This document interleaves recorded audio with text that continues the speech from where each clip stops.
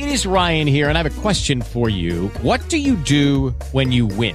Like, are you a fist pumper, a woohooer, a hand clapper, a high fiver? I kind of like the high five, but if you want to hone in on those winning moves, check out Chumba Casino. At ChumbaCasino.com, choose from hundreds of social casino-style games for your chance to redeem serious cash prizes. There are new game releases weekly, plus free daily bonuses. So don't wait. Start having the most fun ever at ChumbaCasino.com. No purchase necessary. VGW Group. Void where prohibited by law. See terms and conditions. 18+. Lucky Land Casino, asking people, what's the weirdest place you've gotten lucky? Lucky? In line at the deli, I guess? Aha, in my dentist's office. More than once, actually. Do I have to say? Yes, you do. In the car before my kids' PTA meeting. Really? Yes. Excuse me, what's the weirdest place you've gotten lucky? I never win and tell. Well, there you have it. You can get lucky anywhere, playing at LuckyLandSlots.com. Play for free right now. Are you feeling lucky? No purchase necessary. Void where prohibited by law. 18+. Terms and conditions apply. See website for details. This is Podcast on the Brink, your weekly dose of Indiana University basketball discussion, hosted by Inside the Hall founder and editor Alex Bozich. Since 2007, Inside the Hall has been trusted by IU fans across the globe to be the one-stop shop for IU basketball news, commentary, and analysis.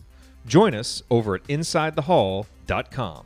That's InsideTheHall.com.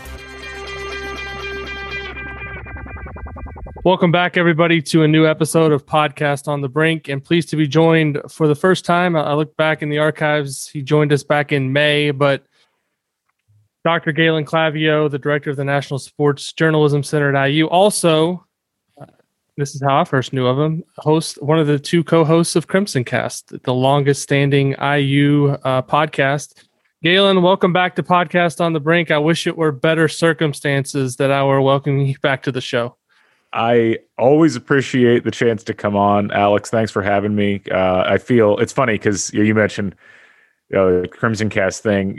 Still have memories of the mid 2000s and getting on Inside the Hall for the first few times. And it's amazing how much has changed and how much hasn't changed at the same time in the 13 or 14 years since these things got started. I feel like we're back at the same spot again in a lot of ways. Yeah, and one of the reasons I wanted to have you on this week, and I mentioned this to you before we hit record here, but I feel like we're to a point now where we've seen a pretty good sample size of Archie Miller as the coach at Indiana, and right now, objectively looking at this season, it was one where I said before the season that kind of the baseline, I think, expectation was to get into the tournament comfortably and give themselves a chance to advance. And you look at where we are right now. They're 12-11, 7-9 in Big Ten play, and the remaining three games are Michigan at home, at Michigan State, and Purdue on the road as well, a team that Archie Miller has not beaten as IU's head coach. So from a big picture perspective, I'm just curious, kind of, I guess I'll start by first asking, are you surprised that we're to this point right now with this program, just kind of based on all the optimism that there was when Archie Miller was hired? And I think a lot of us will go back and say that when he was hired, it looked like a pretty solid hire based on who was out there, who was available, his credentials. But now, as we kind of wind down year 4 and head to the most crucial part of the season, it kind of feels like there's a lot of cracks in the foundation, and those may never be patched up. Yeah, I'm very surprised that we're at the spot that we're at, not just in the macro of the 4 years, but even within the confines of this season. I think that each of the first 3 years, I certainly found myself on my podcast justifying or rationalizing why things hadn't gone better. And, the first year it was, well, it's none of his players. And the second year it was, well, there were injuries and still not the commitment to defense, but that's certainly going to get better. And then last year, it was many of those similar things. Again, I think there were fewer excuses last year, but the idea was, okay, fine.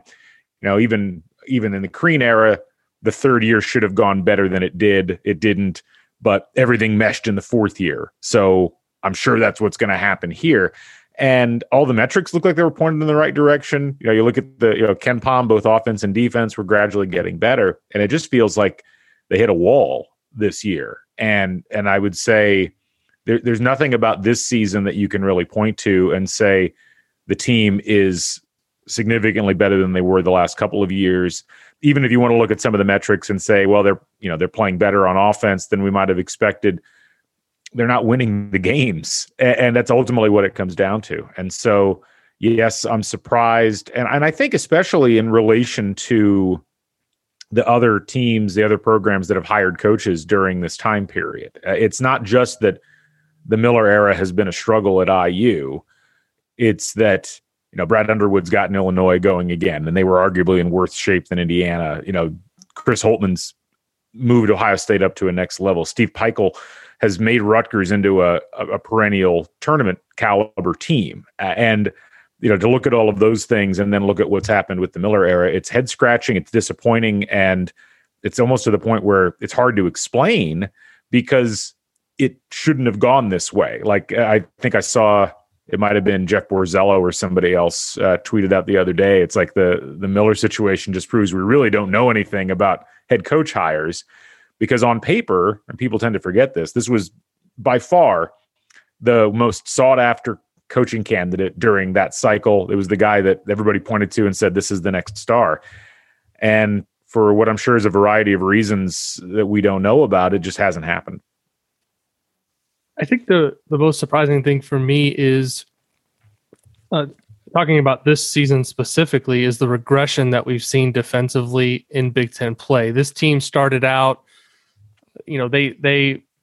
they were 5-2 in non-conference play. You kind of throw two of those out because they were, worthless games against, middling teams, but they're 3-2 against high major teams coming into conference play. They, obviously have a tough loss at Florida State, a game that really could have gone either way, and then the Texas game.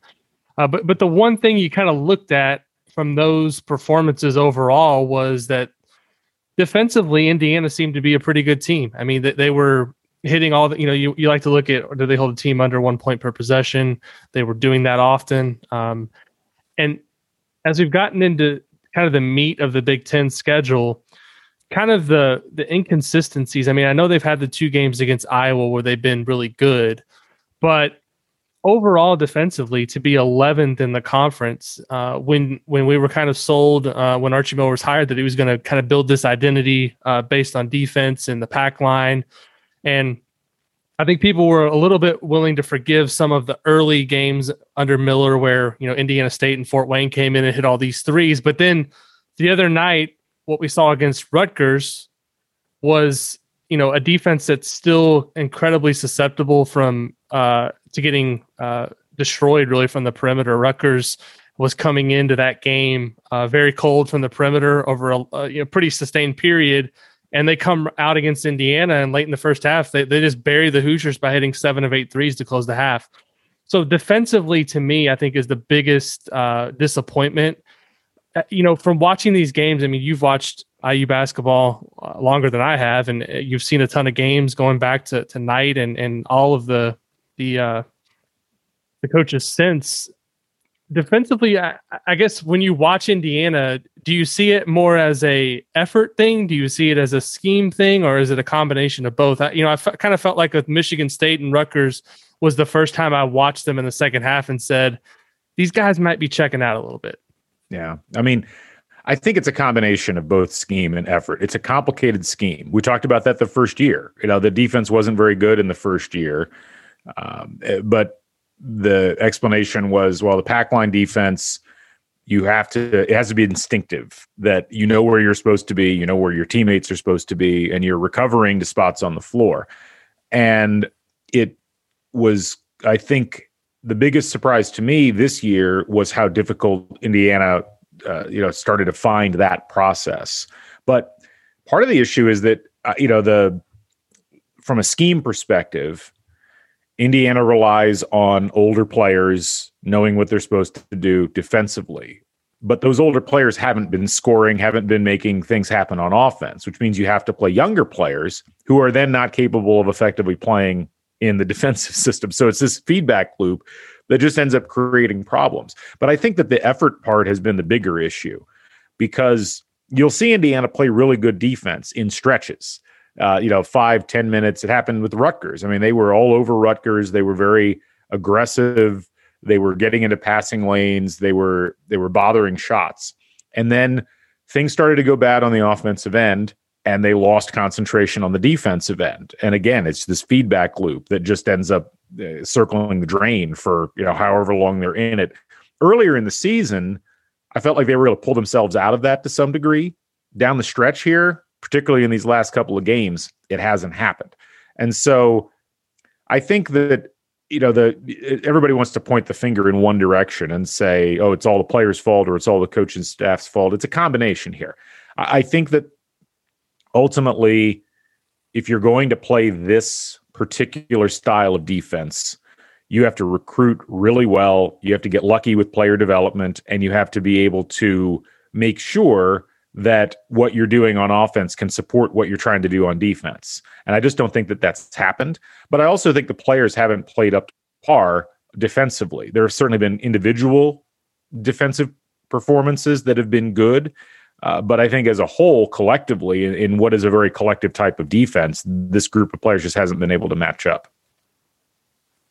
You mentioned the group of players collectively, but to me, I kind of watch the season and I look at what Trace Jackson Davis and Race Thompson have done, even without Joey Brunk there as kind of a backstop to give them any break. Those guys have played tremendous amount of minutes. They've been, for the most part, productive. Yeah. But I look at Indiana, in the backcourt and on the wing, and the inconsistencies there really kind of stand out, particularly with the upperclassmen guards, Rob Phinisee and Al Durham. And, I've been hesitant to criticize individual players because obviously these are college kids. They're not the ones being paid $3.5 or $4 million a year, but ultimately, I think in many ways winning at this level in college basketball is a guards game, and it's hard to have consistent performances when one game Rob Phinisee's scoring 10 or 15 points, and then the next game he's afraid to shoot and doesn't take a shot the whole game. Same thing with Al Durham. He comes out the other night against Rutgers and is hitting everything, but you look at his game log and it's just kind of a mixed bag. I mean, how much do you think the guards specifically have been a problem in terms of the inconsistent results for Indiana? I think that certainly that's the locus of the problem. And I think so much of the offense's inability to get going lies in the fact that there's just no consistency in the guard play. I think that the players you're talking about, Al's kind of an interesting case because Al is playing very similar to how he played last year. If you look at the numbers, right. I mean, his shooting from two is worse by a significant margin. And I think that's an artifact of the offense not getting him good shots and forcing him to do a lot of shot fakes and drives and pull up long range jumpers. But I think across the board, he's turning the ball over a lot less.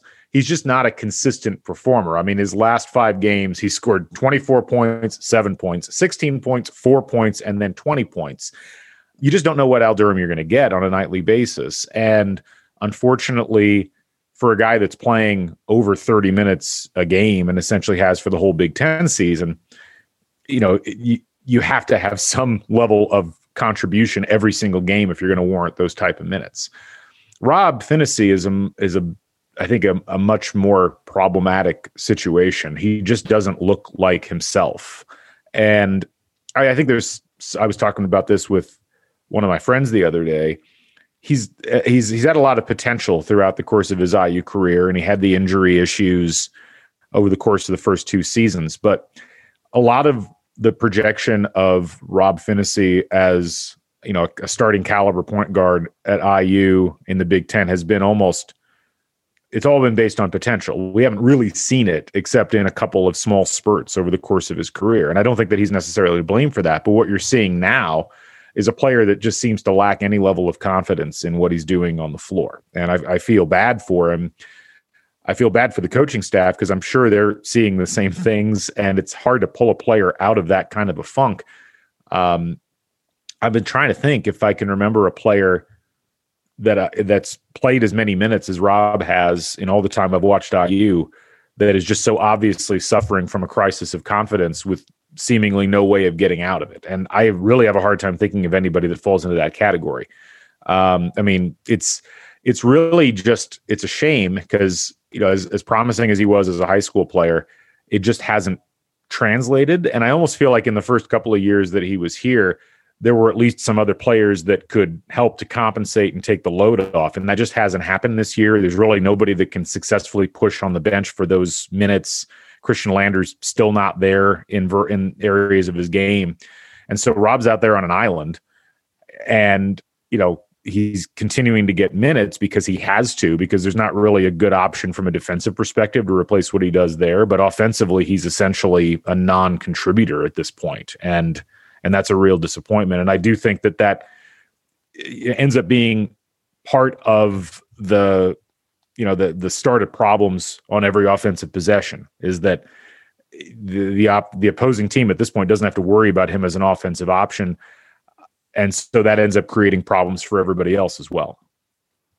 Yeah, I mean, you raised an excellent point in terms of his offensive struggles. I do think defensively, in a lot of cases, he's been pretty solid still. But when you have a player that's basically a shell of what he once was offensively, the problem, last year with Indiana's team was they were really easy to guard in many ways because they played, essentially three bigs, and you didn't have to guard certain guys outside of 5 feet. This year is a little different. Their offense in Big Ten play has been respectable. I think good enough to win, but the inconsistencies, I think, really plague them on a game-to-game basis. And I think you make a really good point that there's really no other option to replace him on this roster. When you look at what Lander's done, there was high expectations on him coming in. I was pretty high on his ability. I still think long-term he can be a really good player, but defensively, he's a guy that, opposing defenses attack the minute they see him on the court. It's almost like it's drilled into their head. If he's out there, whoever he's guarding, go at him immediately, and they usually score quickly. And offensively, you mentioned, a guy not being able to think of a guy whose confidence has eroded, maybe like Finney's, but I don't recall a guy going 1 of 17 on twos. That's just that statistic is just sticks out to me as amazing. What have you seen with Lander? I mean, at one point, I think there was a lot of people who wanted to say, all right, let's just go ahead and go young and put Lander out there. I don't necessarily think that would have been a great idea because I don't think it would have solved the problem. But at this point in the season, it feels like something's got to change or be some kind of shakeup has to occur for this team to maybe find its footing again, which I'm not predicting that's going to happen because I just don't see it. But is in any way Lander a solution going forward this season? This season, it's hard to make an argument for it. I mean, his offensive rating is 65.7, which is a subterranean offensive rating. I mean, the minimum expectation you have for a player that's getting major minutes is that they have an offensive rating of 100. They're scoring essentially 1 point per possession used. And Lander is, I'd have to go back and hunt and find a player that got major minutes that had that bad of an offensive rating for IU. It's interesting you say that because Ryan was doing that yesterday, Carrazza, and I don't think he found anybody lower, but kind of in the same range. A couple of the names he gave me were, I want to say Daniel Moore was one of them, Donald Perry, and Ryan Tapak, who was a walk-on. I mean, to give Evie as a comparison, a guy who played a lot more minutes and had a pretty bad offensive rating, Jeremiah Rivers, who, as everybody remembers, was not really very useful as far as scoring. He had an 81.7 offensive rating. And so you're talking about a player who is significantly worse than that in Lander in terms of being able to score. Look, I'll say this. You have to give Lander minutes if he's going to be part of the future solution for IU. And this is the problem. This is kind of the paradox I think that Archie Miller finds himself in right now, is that you took a player in who was a highly regarded recruit, but was essentially a year behind schedule from a physical and mental development standpoint because he skipped his senior year of high school.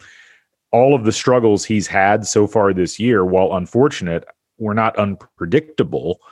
And you now find yourself in a position where you can see flashes of the talent. You have to give him some opportunities, but you are really putting your team at a disadvantage by doing so, simply because while he does have occasional moments where he's able to contribute, it's going to have to be in smaller spurts, because the longer you play him from a minutes perspective, the likelier chance that you're going to lose points on both offense and defense from his inability to score, his inability to defend. And I'm with you in that, people say, well, just play the young guys and let's just get ready for next season. That's easy to say until you start losing game after game. And then it's like, well, wait, what are we doing? We still have a chance to get into the NCAA tournament. So it's really an unwinnable scenario if you're Archie Miller in that particular situation. And I think it's especially bad when you look at what's happened with the backcourt as a whole. Like, I think in an ideal setting, Rob Phinissee's playing somewhat to the level that we hope that we would see him play. Armaan Franklin's not battling a leg injury and having to miss halves or miss games, and you're able to slide Lander into more comfortable situations where he's just coming in, playing 5 minutes, leaving, learning from that, and then moving on. And unfortunately, you've had to press him into a lot deeper action, and it just hasn't gone particularly well. You mentioned, the prospect of making the NCAA tournament as kind of a reason not to go young at this point. Looking ahead at what's left on the schedule, we have no idea what's going to happen, but I feel like, and I mentioned this to you before, this season and this program right now is a whole lot less about individual games, and it's a whole lot more about the big picture and kind of what's going to happen these next couple of weeks, because people have seen enough now that the next thing they want to see is making the tournament and advancing. Otherwise, if that doesn't happen, there's going to be a large segment of people who are tuning out, no longer care, or are pissed. I mean, take your pick of those three things, but that's a lot of people who are diehards that that follow the program. That's how they're going to feel. So, with what's left on the schedule in the Big Ten tournament, realistically, what do you think Indiana has to do to get back into the tournament? They're still showing up in mock brackets right now, but that's before what happens on Saturday and what happens next week. And I'm looking at this objectively, but they haven't beaten Purdue under Archie Miller. That's the final game of the season in West Lafayette. I'm not saying it's unwinnable, but it's unlikely. Tomorrow is Michigan, who is basically running through everybody like a buzzsaw. They're 17-1. They just crushed Iowa at home. They won at Ohio State. It's hard to see that game. And Michigan State is now all of a sudden, they got their get right game in Bloomington, right? And now they've beaten Illinois and Ohio State, and they're back on the bubble. And they look like one of those teams that they could take Indiana's spot that potentially the Hoosiers were going to have. So what do you see as Indiana needing to do here? Do they need to win 2 of these 3 games? Do they need to go win 3 in the Big Ten tournament? What has to happen here for them to get in the tournament? Hey, it's Jared. I'm going to jump in here real quick to talk about Home Field Apparel, our friends at homefieldapparel.com. And there are several reasons why you need to go to homefieldapparel.com to upgrade your Indiana University sports wardrobe. Number one, all of their materials are so comfortable. I have the hoodies. I have a crew neck sweatshirt. I just received my LEO t-shirt that they have, and all of the materials are so soft. It feels so good against your body. And what's nice is that they still feel soft even after you wash them, because a lot of materials, you get them, you wash them, they don't feel as nice. Home Field Apparel stuff really does, so you can count on that. Plus, they have logos there that you're not going to find anywhere else. That's kind of their thing. They have over 90 different schools that they work with now. They go and find these old brand marks and logos and mascots that haven't been used in 40, 50 years, sometimes longer, and they bring them back. And so it's this great way to indulge your love of nostalgia, find these old logos that you haven't seen. And so when you go there, you'll be able to browse. I mean, for Indiana stuff, they have 2 pages worth of gear that you can see, stuff on t-shirts, stuff on crew necks, stuff on sweaters, such comfortable stuff. And it's not just IU. You may have people in your life that went to school somewhere else. Sorry for those folks, but they may have. And you can find so much gear for other schools as well. And even better, you can save when you go there, because our promo code BRINK, B-R-I-N-K, will help you save 20% on your entire order. So go to homefieldapparel.com, use that promo code BRINK, B-R-I-N-K, and get 20% off your entire order. All right, back to the show. I don't believe that there's ever been an at-large team in the tournament that was only one game above 500 on Selection Sunday. And that, to me, is the biggest issue for Indiana right now. Right now, they're 12-11. They've got these 3 games left. Under normal circumstances, I don't think they'd need to win all 3. I think they might even have gotten away with just winning 1. Two things have conspired against them. I think if they'd beaten Minnesota and Michigan State at home, at that point they would have been 13-9. And I don't know that they would have needed to win another game the way the schedule looked at that point, because even if they lost all of them, they would have had a chance, I think, going into the tournament or going to the Big Ten tournament at 13-12. But then that Michigan State game got added to the schedule, which means now if they lose the remainder of the games, they're going to be 12-14. 12-14. If they win one of the last 2, they're only 13-13, which means they have to win at least one more game in the Big Ten tournament. And if they won 1 and then lost 1, they'd be 500. They wouldn't be a game over 500. So it's actually that Michigan State ad, I think, really messed up Indiana's tournament chances, because when you couple that with the 2 losses that they suffered over the course of the last week, it left them in a position where they're going to be behind the 8 ball unless they win these last 3, which, again, as we've talked about, seems very unlikely. And so even if they did the unexpected and they beat 2 of the 3, if they beat Michigan at home and then 1 at Purdue, if they lost that Michigan State game, they would still be in a pretty rough spot, because at 14-12, if they go into the Big Ten tournament and lose their first round game, they're right back where they were, even if, without that set of outcomes. And so I think at this point, that's the only scenario where I think they have a reasonable chance. They have to win 2 of the last 3 regular season games, and they have to hope that their strength of schedule, the sweep of Iowa, and the fact that they will have beaten either Purdue on the road or Michigan at home is enough to impress the committee. Because the other confounding factor that we need to keep in mind is, what happens if there are tournament upsets in the smaller conferences and you get an at-large team that's in, if Missouri Valley Conference gets an extra team in the tournament, or if, if Gonzaga doesn't play in the West Coast Conference tournament and the West Coast Conference gets 2 instead of 1, that's where those bids start to get taken away. And that's squarely where Indiana's at right now. So they have no margin for error as it is. And it's going to get even worse if you start seeing upsets in tournaments. So now that I've given the audience the glass half full scenario as to where Indiana could potentially get if they take care of business, it's not out of the realm of possibilities. I think we'd be remiss to not talk about what happens if they don't make the tournament. And I think that's what's on a lot of people's mind. I'm not sure if you saw it. My dad wrote a column yesterday on WDRB. Greg Doyle's written a lot. I think, Zach Osterman the other night kind of wrote like a big picture type thing. And I've always kind of subscribed to the idea of let's let the whole season, I've got over 1,000 people on the message board. There's all kinds of ideas coming in at me all the time. I'm getting emails and getting tweets. And I've always kind of subscribed to this idea of let's let the season play out and the results will happen, whatever they are, and then we can evaluate it. I'm finding it harder to instill that patience onto everybody because people can kind of see what's developing now. And so I'm just kind of curious what you think the plan is, I guess, from an IU perspective going forward if this doesn't work out in a tournament appearance this year, because to me, it seems that there's a lot of factors at play here. Obviously, there's a lot of money on the line in terms of what they owe to Archie Miller. There's a COVID-19 pandemic and the fact that they haven't had fans in the building all year and the uncertainty regarding budgets and everything.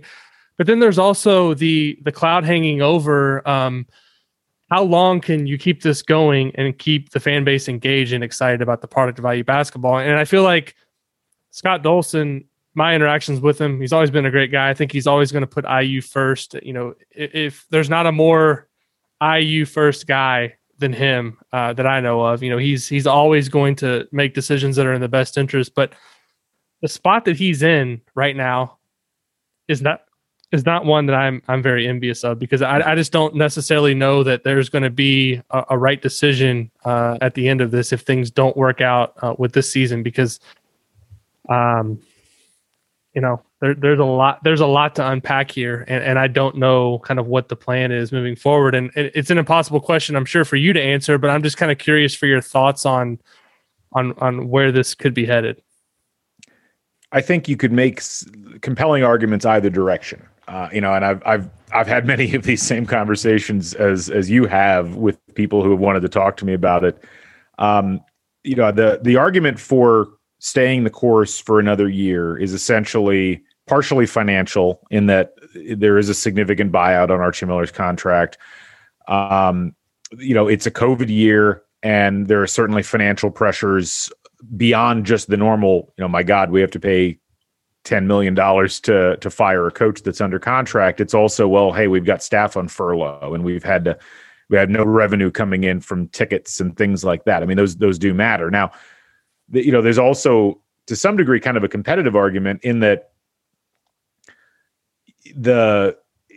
is it going to materially be better or worse to try to make a change this year versus next year? Does it really matter in the big scheme of things? If you're, do you want to try to give it one more run around and see if maybe things get better? Maybe there have been certainly injuries this year that have contributed to some of the issues.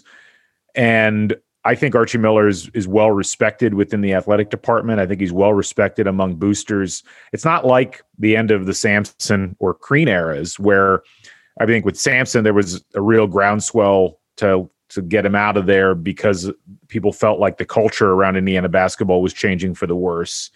And I think under Crean had just alienated a lot of people over the course of the time as head coach. And so I think by the time it finally came around to make a change, it was an easy sell. I don't know if it's quite as easy of a sell here. And the flip side of all of that, though, is a couple of different things. One, you've got a basketball program that is not just stuck in neutral, but it's stuck in, we used to kind of joke about, people would talk about the end of the night era as being mediocrity. I think people would kill for that kind of mediocrity right now in terms of, being in the top 20 every year and being in the NCAA tournament as a single digit seed. Just being in the tournament period would be a blessing. But it's been 5 years now, spanning two coaches, since IU was in the tournament.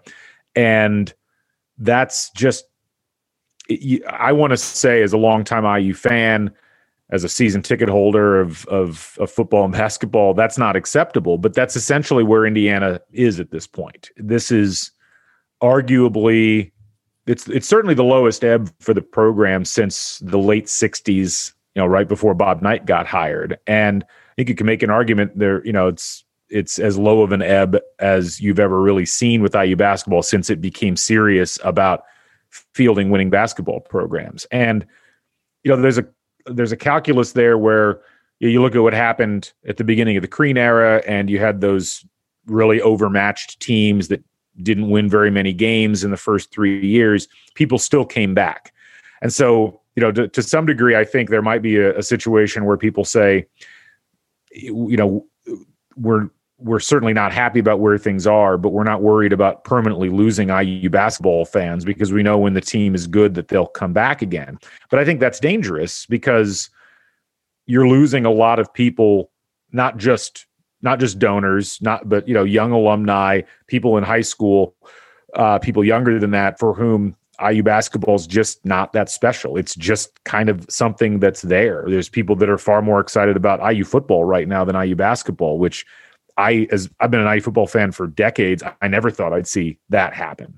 And so there is an apathy argument that is actually more problematic than any losses or any financial issues that might arise from doing something.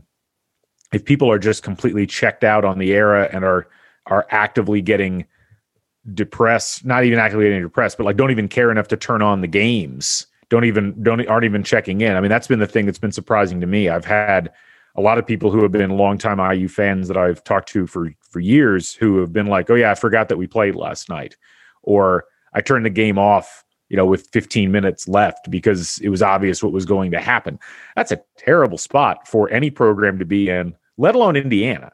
And, that's, I guess, the thing I keep coming back to is Indiana has had a tendency historically, and this stretches through multiple athletic departments, multiple university presidents, of waiting a couple of years too long to make changes when it was obvious that they needed to make a change.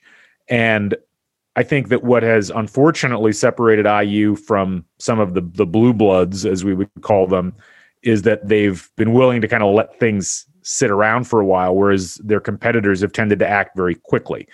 North Carolina under the Matt Doherty era, they didn't let that fester for particularly long. Kentucky under Billy Gillispie, they didn't let that go for very long. It's not to say that it's always a good idea to do that. UCLA has famously become, a revolving door of coaches, and they've never really quite gotten it going. I do think it's something to think about with IU, though. It's like you'll probably be fine long term as a program, regardless of what happens. But as we go into this offseason, there have to be some considerations as far as, do you have to make a change if you want to try to get back to a particular level? As you said, it's not an easy set of decisions. I don't think it's black and white one way or the other. And I don't envy Scott Dolson for what he's looking at as we move forward here. It is Ryan here, and I have a question for you. What do you do when you win? Like, are you a fist pumper, a woohooer, a hand clapper, a high fiver? I kind of like the high five, but if you want to hone in on those winning moves, check out Chumba Casino. At ChumbaCasino.com, choose from hundreds of social casino style games for your chance to redeem serious cash prizes. There are new game releases weekly, plus free daily bonuses. So don't wait. Start having the most fun ever at ChumbaCasino.com. No purchase necessary. VGW Group. Void where prohibited by law. See terms and conditions. 18+. Last thing I want to talk to you about, Galen, with the last conversation we had was back in May, and I asked you about the campus at IU and everything that had been done from COVID-19 perspective and looking ahead to the fall. And I look at everything that has gone on. I've followed a lot of it pretty closely, and it seems like for the most part, Indiana has done a really good job in terms of bringing students back to campus safely, having a mix of, I understand that a lot of classes are still mostly online at this time, but there's been some in-person instruction. But just kind of looking at the numbers and all of the things that Indiana did, overwhelmingly, I think people have looked at it as a positive. And I was, I guess happy to see the announcement recently that this fall, IU is going to be returning to in-person instruction. Just kind of, as someone as a faculty member and you're obviously interacting with students a lot and different people at the university, I guess, what do you think has ultimately been the reason that Indiana's been as successful as it has kind of in handling this? And are you 100% on board with the return this fall to in-person instruction? That's a good set of questions, Alex. I've been very pleased overall with how IU handled this pretty much from the beginning. And certainly there have been individual things that you could criticize, but IU had a plan, and they put the plan together last summer. They executed it very well. I think their testing has gone very well. The way that they've handled individual flare-ups of things has worked out. And they've created an environment that has been, I think, cautious but effectively safe over the course of time. And, it's not been perfect by any means, but I look at what's happened at some other colleges and universities, and I look at what's happened at IU, and I'm proud to be a part of what's happened at IU. I'm very excited about coming back in person next year, and I think it's great that got announced because I think there needed to be some direction given. Like essentially, here's the destination. This is where we're planning on being. I think that's helpful for students. I think students were planning on coming back anyway. I've talked to some folks in the rental markets here at IU, and they say that they've actually rented everything out significantly earlier than they rented out in a normal year for next year. So it tells me that people are excited to come back to campus. I think the campus has demonstrated that they know how to run safe environments for classes. And like you said, we've had some in-person classes. Most of them have been online, and that's been as much for faculty safety and faculty preference as it has been for students. But we've all kind of figured out how to make it work. And that's been really exciting. And we're starting to see sports come back now. You know, men's soccer and women's soccer just got started, and we've got baseball and softball getting ready to get going. I'm keeping my fingers crossed for Little Five that we might have that in some format later this spring. So, look, I think Aaron Carroll and the medical crew deserve a lot of credit. I think Michael McRobbie and Lauren Rubel deserve a lot of credit for, sticking with a plan and doing something that, essentially kind of allowed IU to shift right in the middle of the summer and still come up with an academic year that worked more often than it didn't. So I'm excited about next year. I hope hope nothing untoward happens outside of our control that changes things. But I think we'll be in good shape and back on campus in fall. Well, Galen, thanks for the time this afternoon. As I said, I wish it was under. I wish we were breaking down, potential destinations for the NCAA tournament. The 8 different pods that there were going to be, and everything's going to be in Indiana, which I think is going to be great for the state. I think it's going to be a fun tournament to watch. But from an IU perspective, to have the tournament in your backyard and to possibly not be a part of it, I think that's going to be another thing that's going to be a tough thing for a lot of people to follow. But like I said, I respect your work tremendously. Crimson Cast has been something that I've listened to for a long time. Really enjoy it. Listened to the episode yesterday with Scott and Tony. I encourage people to go check that one out. I know you were not a part of that, but fun conversation. And Galen, it's always good to see your face, even if it's virtually. Hopefully, maybe we'll get to do the Hoosier Hysteria Tailgate podcast next fall. Well, that would be awesome, right? I am absolutely looking forward to that. I've already been plotting out when that would happen. It might happen during a football weekend because I think there's 2 home football games during that week. I'm already excited about that and having fans back on campus and so forth. And again, Alex, I appreciate you having me on, and obviously, big fan and supporter of Inside the Hall, and have enjoyed your work for a long time as well. So thank you again, and I'm looking forward to the next time we chat. Hopefully, again under more optimistic circumstances. Well, thanks everybody for listening to Podcast on the Brink. As always, subscribe to the show wherever you get your podcast, Apple Podcasts, Spotify. We're all in all those places. Leave us a review if you like the show, and we'll be back once again next week, maybe after a win at Michigan State. We'll see. Who knows? Who knows what can happen in this IU season? It's been an up and down roller coaster, but we'll be here with you the rest of the way. Thanks everybody for listening, and we'll talk to you again next week.